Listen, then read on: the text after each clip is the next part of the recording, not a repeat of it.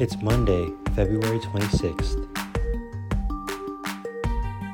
Today's WBFO brief was recorded at around 8:30 in the morning. This is WBFO News.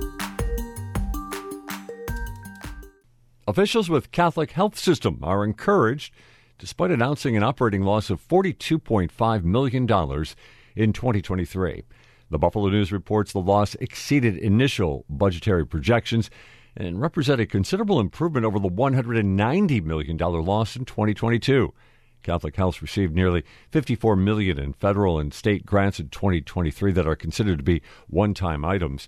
The health system is budgeting for another losing year this year with an operating loss of $40.6 million.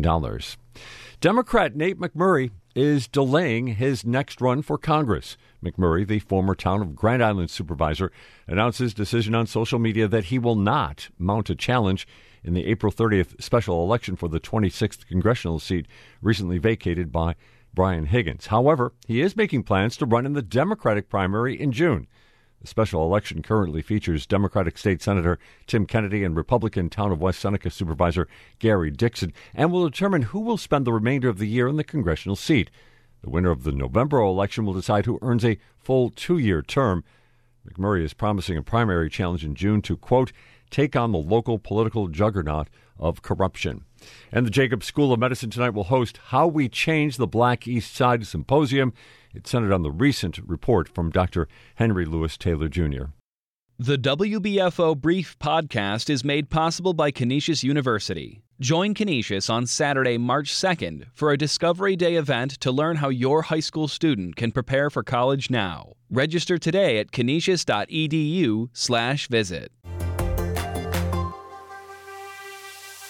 The investigation is underway into Saturday morning's police-involved shooting that killed a 58-year-old Buffalo man. Edward Holmes was shot on Reed Street around 10 a.m. Saturday when he reportedly fired a shotgun after he was told by officers multiple times to put the weapon down. Buffalo Police Commissioner Joseph Gramaglia says body camera footage and more information on the incident will be released in the coming days, while the State Attorney General's office will conduct its own investigation. Family and community members gathered for a vigil last night at the Reed Street location to honor Holmes and demand answers. Niagara County authorities are investigating a Sunday morning crash that left one person dead and another person injured in Lewiston. The two-vehicle crash occurred around 12:30 a.m. at Upper Mountain and Walmore Roads when one vehicle apparently drove through a stop sign.